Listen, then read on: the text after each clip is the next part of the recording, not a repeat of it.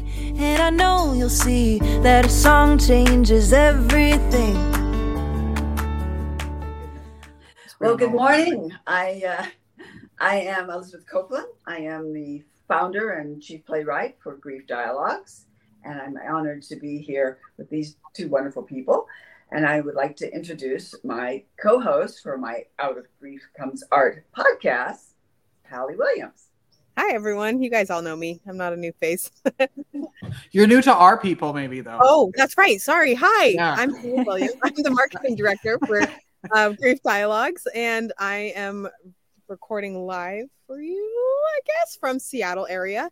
I'm on my back deck of my childhood home, which is kind of fun. I'm visiting my mom. So we are going to have a great episode today. It's so beautiful. Yeah. A little gray and cold, but we're not complaining. And I just heard thunderclouds, but I'm with it. I'm with Right. it. We'll make this quick. This will get exciting. Yes. We'll see what water does on your art project today. Project. Tell me more. Yes. Catherine, do you want to tell everybody what we're doing today and what supplies they'll need so they'll have headphones on so they can run around, get their supplies while we're chatting? Yes. Sure. So we're doing kind of a memory-based project today, and you can really use anything you have on hand, but have some colors. So it can be crayons, colored pencils, watercolors, paints. You can use brushes, your fingers. Yep, those work. And you'll need a sheet of paper. I would get a few sheets of paper. I have like half a paper stack. Okay, that's fine. Yeah, a pencil. I mean, you don't need a pencil, but as long as you have some colors, you'll be good to go. So recycled paper. Oh, that's fine. Okay, we got it. That makes me feel bad. Mine is like fresh out. That's recycled is smart. I want to start off for our listeners at Arts for the Health of It and talking about what you do at Grief Dialogues and for Out of Grief Comes Art.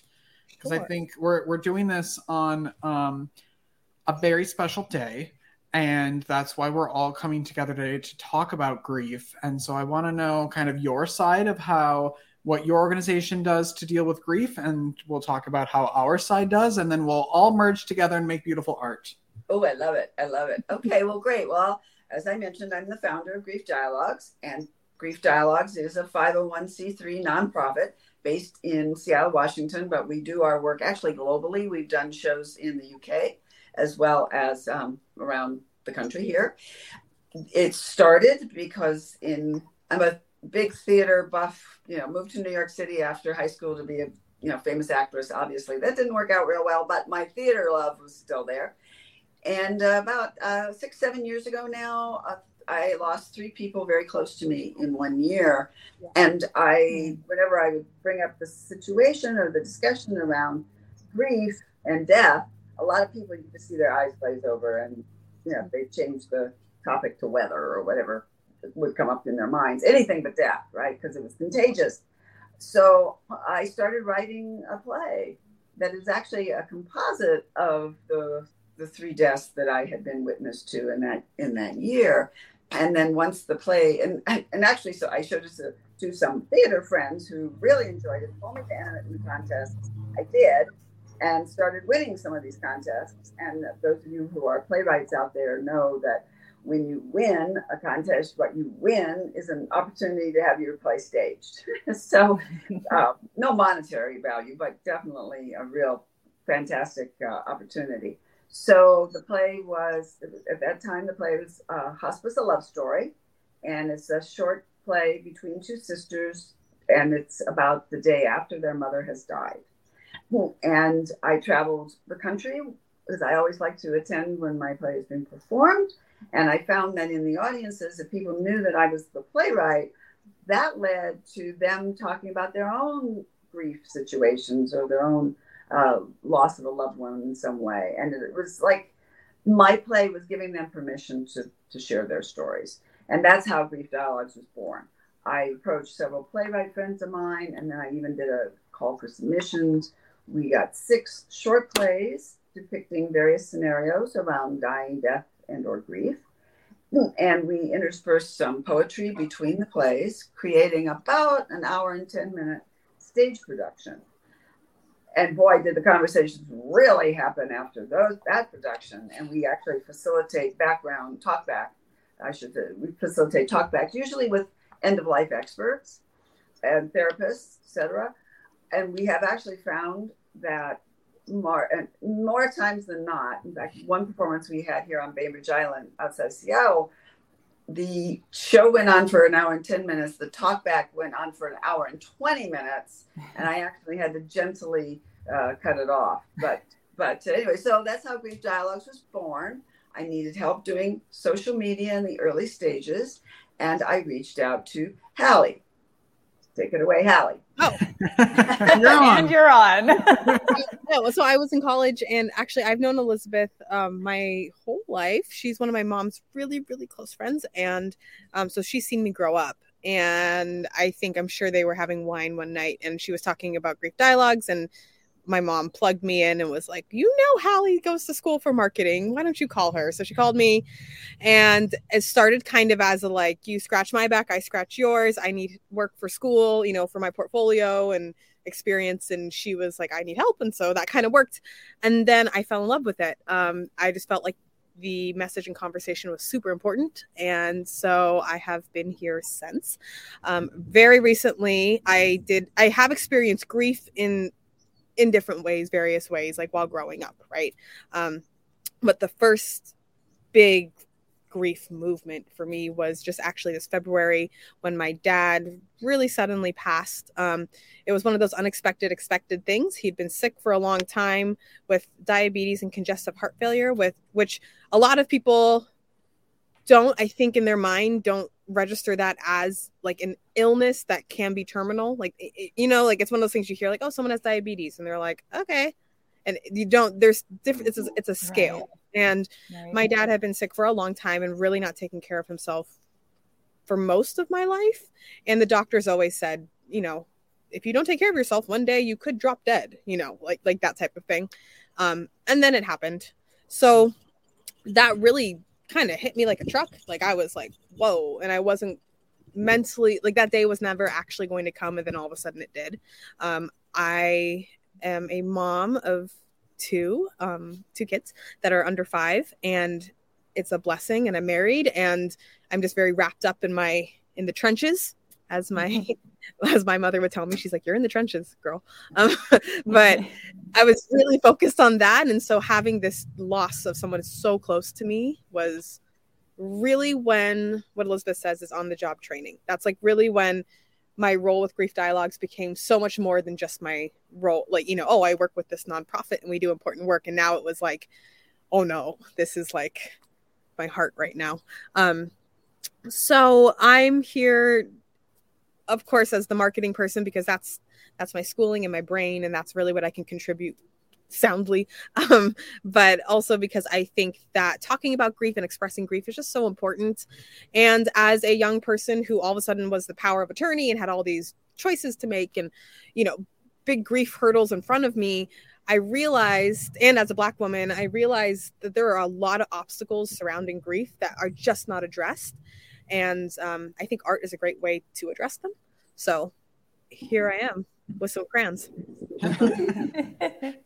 What would you say some of those obstacles are that seem to be common?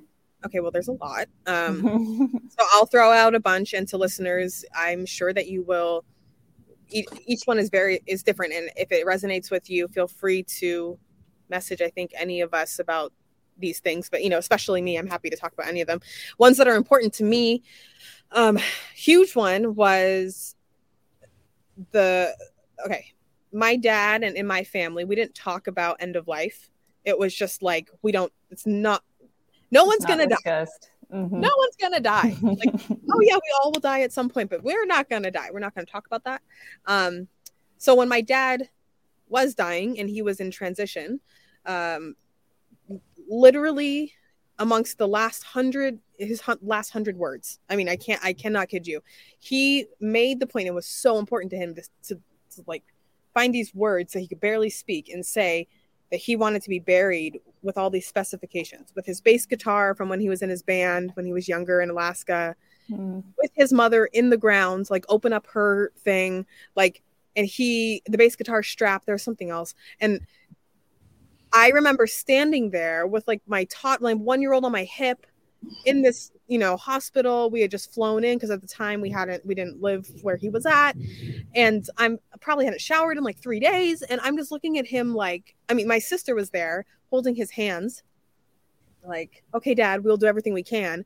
And I'm here, the big sister, the power of attorney, literally borderline just like meltdown. Like, how come I didn't know you wanted this and I cannot give this to you, and with what money, and with like, it was the worst feeling in the world. So end of life conversations is a big obstacle that it didn't click to me until that moment of how severe and how important it is to have those conversations. Another thing was, as a Black woman, I ran into a lot of diversity issues within our hospice system, which sucked. That was not what I wanted to focus on while my dad was dying and while I was trying to process that. Quite literally having people at the front desk not want to help me because of my race, or because they thought that perhaps I wouldn't have the funds to go through all of the hoops to jump through, because my dad wasn't economically set up ideally in their mind, which, like, fun fact, my husband and I are. So, middle finger to everyone who thinks that Black folks can't be successful for a reason. It was very frustrating that was an element in my process. That's not what my focus wanted to be. Another thing was that I had children. I have children, and talking to kids about grief is really hard. And also when you're trying to figure it out yourself, it's really hard. And kids ask really unfiltered questions, which are valid questions. Totally, but they're hard to parse through, especially as a young parent. You're like, I don't really know how to answer this. Anyway, so those are just a few things that were really important to me. I could go on and on and on and on and on, but yeah, I feel like now I'm rambling. Someone else have a good voice and talk. I think it's interesting that voice. You're like, oh God. I think it's interesting that you sort of had that practice what you preach moment, right? Like, this has been your work, and all of a sudden you were faced with it. Was art something that, how quickly did you turn to art when you realized, like, kind of put 2 and 2 together of like, oh, this is maybe how I should help? Yeah. So first of all, I'm a really artsy fartsy person. Like, I've always been like popsicle glue stick chick, like pipe cleaners, beads, drawing, doodling. Like, I've always been that type of girl. So I'm not scared of getting artsy. So I think that I turned my art into digital art, doing graphic design and marketing at some point as I became an adult and made a career and all those things. So the crazy thing is, I remember calling Elizabeth literally as Dad is dying. And I remember calling her, and she was just like my lifeline, but I wasn't calling her really to cry. I was like, okay, what can we do for marketing? What can we do for work? Like, for me, my art was the work almost, which I have mixed feelings on how I've handled that, because sometimes I push myself a little too much in the work zone and shove my feelings. But I think it's really important to express something while you're going through the emotion. So we interviewed somebody on our podcast, Out of Grief Comes Art, and they said something that really sticks with me. It's like, you just have to move the grief in your body. It's not like it's going to go away, but you got to move it. You can't just sit in one spot. And I think that's exactly what I did. So I think I turned to art immediately. And I would encourage most people to move that grief, however that is. If it's with crayons, if it's with graphic design, if it's with, it could be baking. Baking's a form of art, right? Like journaling, Yeah, like, just get it going, because if you just let it sit, I think it bottles. Yeah. Are we ready to maybe create some art today? Yeah, absolutely. Okay. So this project, I don't know. We'll have to we'll try to be quick. So the first thing is to just bring someone to mind that, and this is maybe a question for later while we're doing this, Elizabeth, for you, is that if the grief that you're helping people process, if it's specific to a loss of life, or if it spans into loss of a friendship, which can be very difficult, or loss of a job, or, we can chat about that. But so if you're listening and you're thinking like, I don't have someone close to me that I've lost, maybe it's thinking of someone that you are close to right now. And I want you to write down, I don't know, like 1 to 5 things about this person, whether they're still here or not, that like joy memories that you have with that person. So I'll give you a couple minutes to do that. It could be one specific memory and then specific details within that memory, or it could be different things about them that bring you joy when you think of it. Hmm.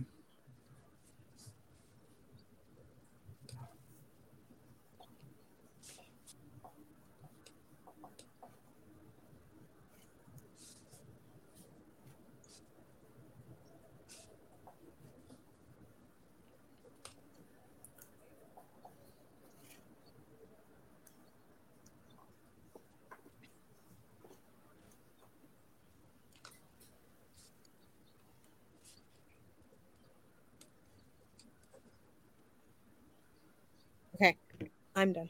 Okay. How are we doing? Yeah.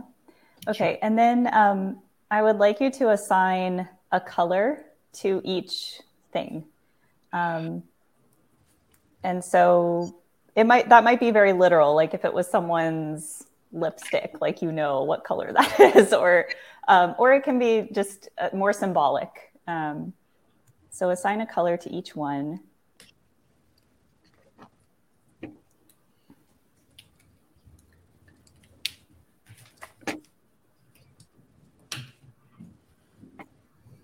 And then I'm going to add my other screen here. Does that work, Richard? Carol, you're doing the work. I'll do this part. Okay. So you're done with that part? Yes. Yeah. Okay. So you'll take your paper, and it doesn't matter what size it is, what shape, and you can take either a pencil or a crayon. Like I would say, just draw lightly if you're using a color right off the bat. And we're just going to draw this. You can do this a lot of ways, but I'm going to draw kind of a spiral shape starting in the middle and just working my way out toward the edges. You could also just do concentric circles. That's another way. I'm going to grab a pencil. And as it gets bigger, the parts of that spiral, they can just go right off the page. I don't know if that's hard to see.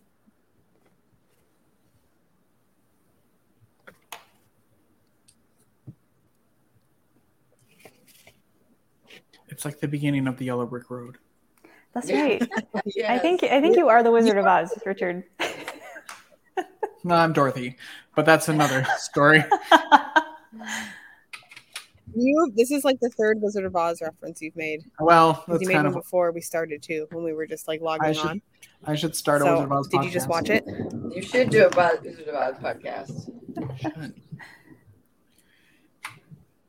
Okay, and since I think most of you are using crayons, Richard, you're using paint? Yes. Is that right? Okay. So you'll take colors closest to what you assigned to each part of that memory. And we're going to start in the middle, and you could trace over that initial line that you made. You could break it up into pieces. We're just starting to fill out your composition with these colors that have a meaning attached to them for you. Some people like to make, if a part of the memory feels more significant to them, they'll make that color more prominent. Can I ask a question? Yeah. Does it matter like light, like the one we start with? If it should be lighter, should it be darker? Does it matter? That's a good question. I would say if you're using paint, you probably want to start light Actually, any material. So yeah, I would start with the lighter color. Good question, Richard. So it's always easy to go darker. You can't. It's a lot harder to lighten it first. If you are, yeah, my mistake. If you already started, don't worry. That's like hair truth. Like, you know, hair and your hairdresser is like, "Are you sure you want to go lighter? Because we can't." Like, okay, well, that was the conversation with my hairdresser. Okay. When do we get it? Are we going to share our stories, or is this private? Yeah. Like, what do you think? So we're basically just going to keep building this out, and we can talk while we're doing this. But you're going to keep building out your design. Here, I can show some examples. Like this is one with concentric circles. This one is probably more like what we're doing today, where we're just starting to build out. Oh, wow. That has depth. It's got a 3D effect to it. So we can certainly chat while we're creating this. So that I want to make sure there's no judgment here. I mean, like yours could be at the museum, mine could be in the recycling pile. There is no judgment at all. It's just the fact that we're doing it, and I think it goes back to what Hallie was saying, is that, you know, like it has to move through you, right? Mm-hmm. And just letting it be more of a process piece, then there's no pressure of this has to hang somewhere. This would also just be a great like memory piece to make with someone, like having you both add colors to it. Can I just say also sometimes, at least for me, my brain goes, I think, and I have a hard time stopping. It's kind of nice just to have a brain break. Yes. You know, like, I don't know. I'm still very fresh out of this recent grief with my dad. And sometimes I just want to stop thinking for just a few minutes. Like I overanalyze how I'm feeling. Why do I feel this way? And what, you know, and sometimes I'm kind of just like, my brain hurts. Yeah, I think it's taking us out of the verbal expression. Totally. So many times I know in grief, I don't always have the right words. And doing something like this, I just think is brilliant. Yeah. Well, and Elizabeth, could you share a little bit about, you know, I don't know if you like classify grief or how you guys have those conversations when you get submissions from people for your books. Are they specifically about people who have died, or is it a broader spectrum? Our first book was about people who died. And all relationships, just about every scenario you could possibly think of. The second book, we're not as specific as that it needs to be a person, but our theme actually is out of grief comes art. Now, it doesn't have to be fine art. It doesn't have to be the museum quality piece, but the theme has to focus on that. So it could be loss of a pet. It could be loss of a job. And sometimes that loss of a job isn't just a job, it's the loss of identity. Oh my gosh, our episode that just came out recently was with someone named Benice Vinegar, and she's amazing, but she went through a major job loss, and it was like Blindside, right? She had a whole identity, like grief identity. I don't know how to say that. She felt like she lost her identity and was grieving that. And it was such an interesting conversation because she was like, I really didn't realize I was so wrapped up in who I was with this job. And then just from COVID and things got rearranged and she was at a loss, you know? Right. Her identity. And it was a layoff. It wasn't a firing. No. She, had been there quite a while and just kind of assumed that she would not be one of the ones getting those pink slips. So there was all kinds of things that factored into her grief that included the feeling of betrayal, in addition to no longer being, and then too, when you look at your job title, even when you were working in that job, is that really who I am? Sure. An executive assistant? That sounds pretty lame. Not that there's anything lame about it, but you realize just how much you were attached to whatever words were put on you, and then all of a sudden those no longer apply. And that happens when you lose a person too. you're still somebody's daughter. But when that person is that father, that mother is no longer alive, it changes your identity. And I'll never forget, shortly after my mother had died, my dad had died 4 years prior, that I realized that I was an orphan. And even in my advanced age, I still felt that, really intense loss, and that I was no longer, it didn't feel like I was necessarily somebody's daughter anymore.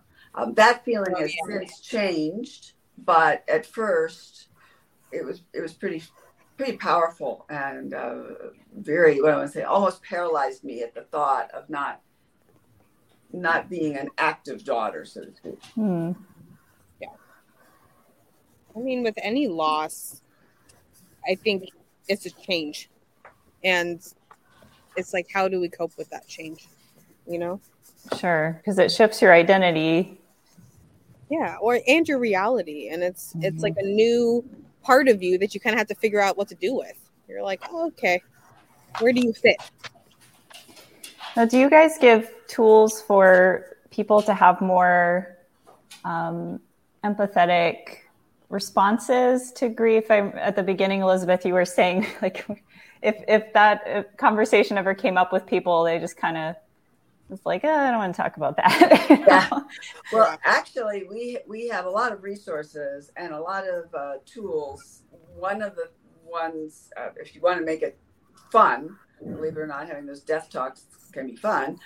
One of the tools that we promote is a thing called, I'll show you a box here. It's called the Death Deck. Oh my gosh. And this has really some wonderful prompts for having those conversations.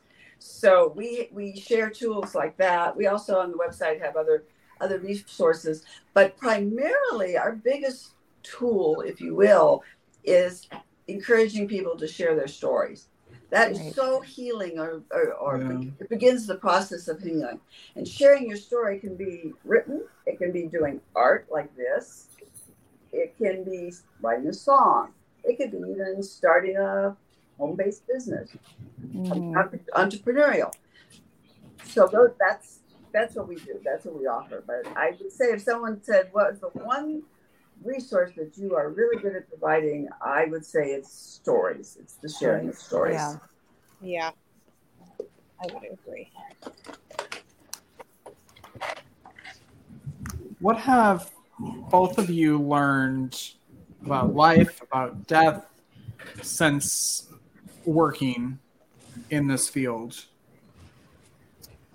Well, I will jump in here real quick because I used to give talks at universities in the psychology departments of up-and-coming therapists, and I would start off the conversation with something like, studies have shown that 100% of the human race will die. You're going to die. Just back to life, right? You're going to be gone. So just kind of coming to that realization myself, I've seen so many things like maps of the universe, especially now that they have that new telescope, right? You see the vastness of the universe, and you are this tiny, infinitesimal, unimportant speck in this global, universe, and there could be even more universes. But the one thing we all have in common is we're all going to die. So I think that the biggest revelation that I'm one of many can help with the feeling of I'm not alone in this. And I will add that when my plays are performed, often that is the first thing that somebody will say to me after production. I thought I was the only one that felt that way. I didn't realize other people had problems with their brother when, at our mother's deathbed or whatever. That's been really something really eye-opening to me, is the number of people who really take solace in knowing they're not alone. And what about you guys, though? Can you, and actually, while you tell me, I'm going to move inside because it's like raining, and there's light. So, but my question is, so everyone gets to come into my childhood home and get a house tour. But what about you guys? What have you learned with grief and art in your work? Do you want me to go, Richard? Sure. So I guess just to explain a little to your listeners, we bring art experiences to patients and caregivers who are facing life-altering health challenges. So a lot of our work is with people who are going through cancer treatment. Oftentimes they are limited to their hospital room for weeks and weeks at a time. So they're very isolated. And I think when I was working with patients, what I noticed is even if they did not want to do art, we would end up talking for a while, and inevitably there was crying. And I think, and then they would apologize. Like a lot of people would apologize for crying. And most of the time my impression was it was them processing just this, for some of them, like this new reality that, hey, I'm undergoing cancer treatment. I don't know what's going to happen. There's, a lot of fear, and just being able to speak about it with someone, that came up frequently. Right. Yeah. I don't know, Richard, if you want to add. People do apologize a lot for crying. Yes. I do. I mean, I do too. Like I'll start crying, like, I'm sorry. My sister's like, no, stop. But I'm a chronic crier. I'll cry over anything. I will cry over food. I will cry. I will. And so I never apologize. But I encourage everybody to cry because I always tell people crying is just as important as laughing, I think. But I think what I've learned is kind of what you were saying of, there's only one way out of here, and that's death. And it is fascinating to me that we as people, someone's got some awful feedback. This is why we don't do things live all the time. We as people, we haven't been able to deal with it. And it's, I don't know, it has, watching people and becoming friendly with people in the hospital that aren't going to get to go home has sort of, I don't know, either softened me to the idea that it's just what is going to happen and it's a natural part of everything, or it's either hardened me into blocking it. But I find myself making a lot of art now when I don't know how else to talk about it. When you need to process it, maybe. Mm-hmm. Yeah. No. Or I'm sick of talking about it when there are too many people asking questions or there are too many things going on and you need to sort of go inside for a little bit. The best question and the worst question all at once is when people ask you how you're doing. Mm-hmm. At least for me, just recently losing my father, they're like, how are you? How are you holding up? How are you doing? I'm like, first of all, I don't know. Okay. Mm-hmm. Second of all, we avoided that question this morning. We just went straight to coffee. So I'm not there. And if you really want me to unpack it, then I will cry. So Are you ready for that? Yeah. Maybe not. Yeah. Those are all the thoughts in my head. So then I just nod and say, I'm good. And then I try to change the topic, which it's just that hard thing. I wish that we spoke about grief more casually because it is, death and loss really is the only thing that's guaranteed in this life. So why do we tiptoe around it? Yeah. I want to add that my sister gave me this pillow way back in time. Actually, our father had just died. My husband almost died and was in the hospital. My mom had Parkinson's. I had to move her out. I had a 18-month-old with special needs. I was going to say the boys were young, right? Yes, yeah. Alexander was only 18 months. It was pretty dramatic. Anyway, and I would, people would say, "Well, how are you doing? How are you holding up?" And my response was always, "Really, I'm fine." And she actually found this pillow. And I'm fine. And I'm fine. And it's in my bedroom. So yeah, really, I'm fine. I mean, is that what we're kind of programmed to say, even though that's not how we feel? It's too bad. I feel like there should be a balance. There's a balance of like you're saying it because you want to believe it, and also you're kind of saying it to maybe in a nice way tell people like back off, I'm good. Yeah. But also, at what point do we give ourselves space and credit and maybe say like I'm not fine? And who do we feel safe doing that with, right? Or where, and that could be with art, right? Like art doesn't really judge you. Right. True. Yeah. Maybe or not. How are these art pieces coming along? Great. They're coming on great. What I have found being a playwright and author and screenwriter too, for that matter now, is I started adding words to mine. Because I realized not too long ago, I can't do much of anything if I can't write a word. Write a word. Yeah. That's my go-to art, I guess. Mm. Can you show that to the camera again so we can see it? Sure. Let's go around the room. And I it love says, that. "Why apologize for crying?" And then I'm going the other way. Fear. That's what I hear all the time. The fear factor. Not that people say I'm afraid, but in their words, when they're telling me a story, you can hear the fear in their voices. Sometimes I feel like that they say it because they're afraid that it might expand. So if they talk about their grief over their father, this might mean if they talk about it and they make it a thing, that their mother could drop dead, or it seems like it's contagious kind of thing, which is too bad. I also wrote the word abundance and love down here, and I'll share this with you. The person I'm thinking of just died recently, David McDonald, Broadway actor, good, wonderful friend, 63 years old, died getting out of a taxi cab after just doing rehearsal for Kinky Boots in New York, which is a show he was in several years ago, living his best life. And so when you said choose a person, I wrote down all kinds, his smile, his voice, his energy, and then started attaching the colors. But then I had to go back to the words. That was important for me, were the words. It's beautiful. Thank you for sharing that. Also, I would totally put that in a museum. Okay. So yeah. You were like, mine can go in the recycle. No. Yeah. Not today. Not today. And Catherine, I'm curious as to the choice of the colors. Was that it's very soothing. Oh, for this one? Yes. Tell us about yours.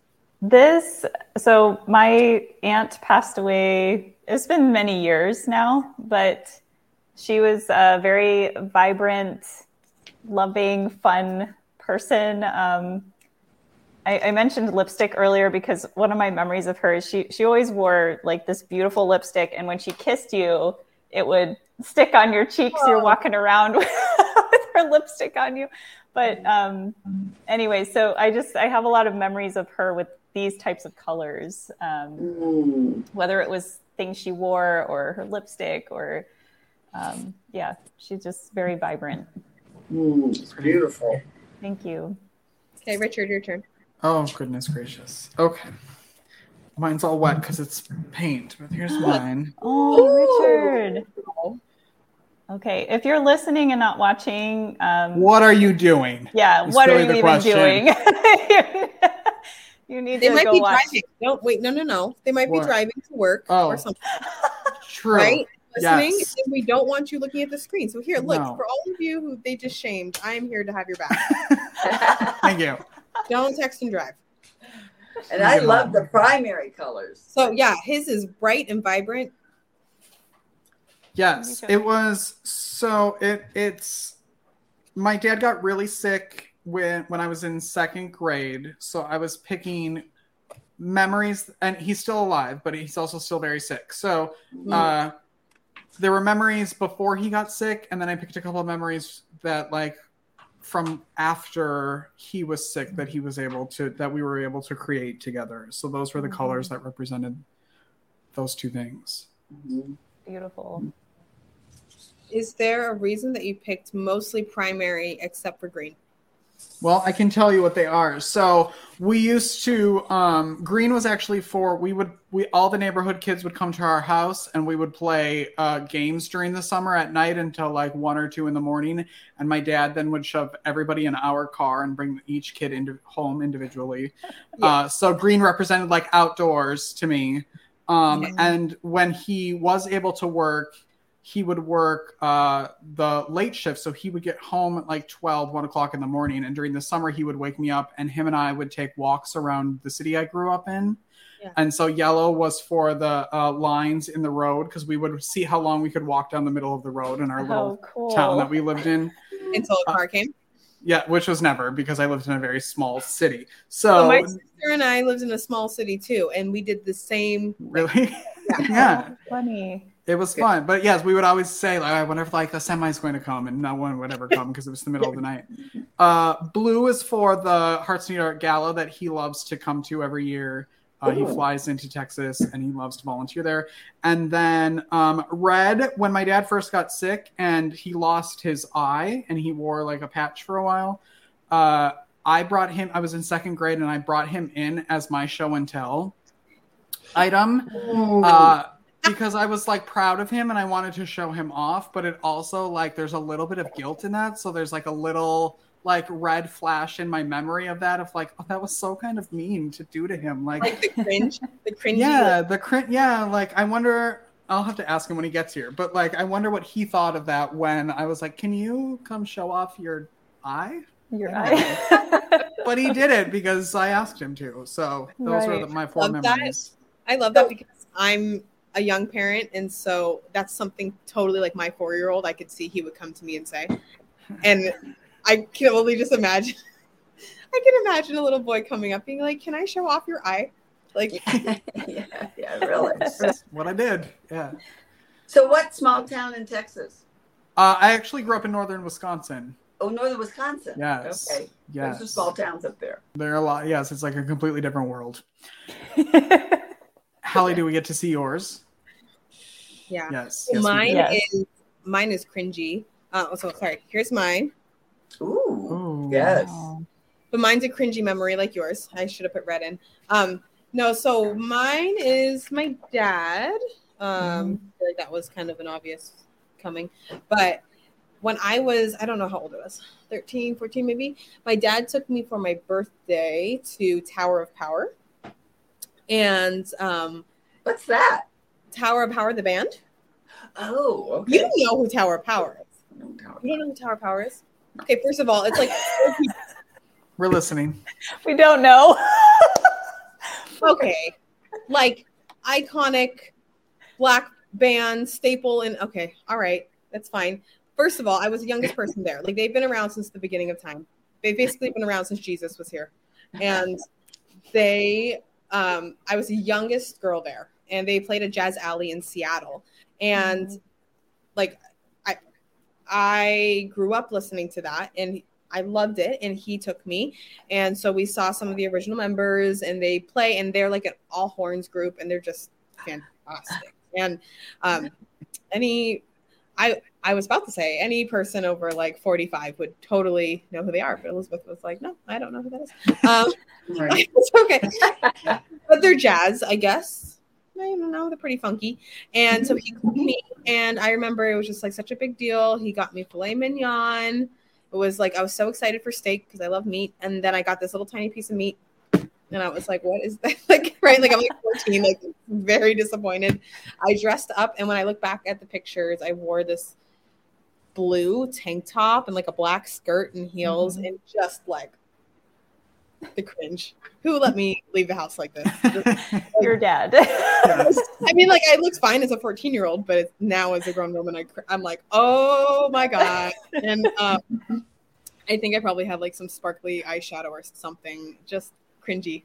But that is one of my favorite memories with my dad, because we went, and I remember, you know, we stood up, and the band like pointed me out because, you know, I'm just like this little girl, and everyone there is older, and my dad was so excited to get me this steak and made it such a big deal. And it was like the size of my phone. And, you know, like it was just, but it it was one of those memories. It was my first time like at a live performance, really close to the stage with people who were really iconic, and you know what I mean. So, and your dad was also a musician, so he was. And the cool thing about my dad is, I mean, my dad was a complicated person, and he did a lot of talking and storytelling. So growing up, when he said he was in a band, we always were like, okay, you know, okay.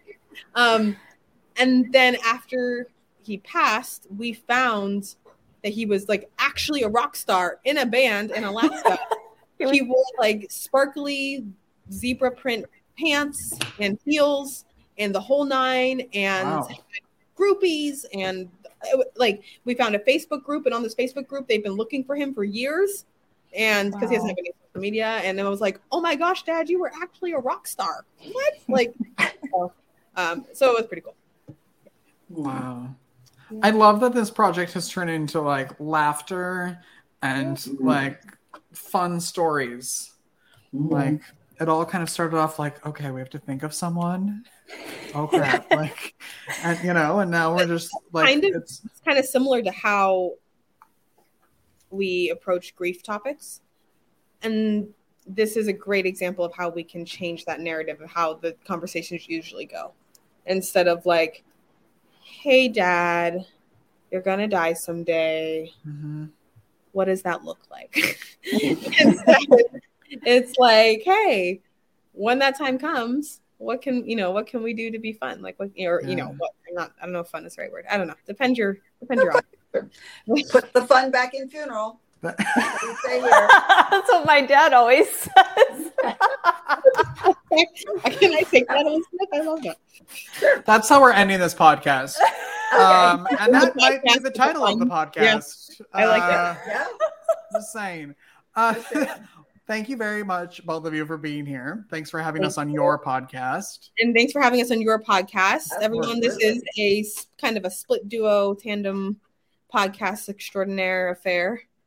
It's a lot of fun. Thanks for making art with us. Yes. And anytime. All right. And we put the fun in funeral, everyone. Put the fun in funeral. We'll see you next time. We'll see Thank you.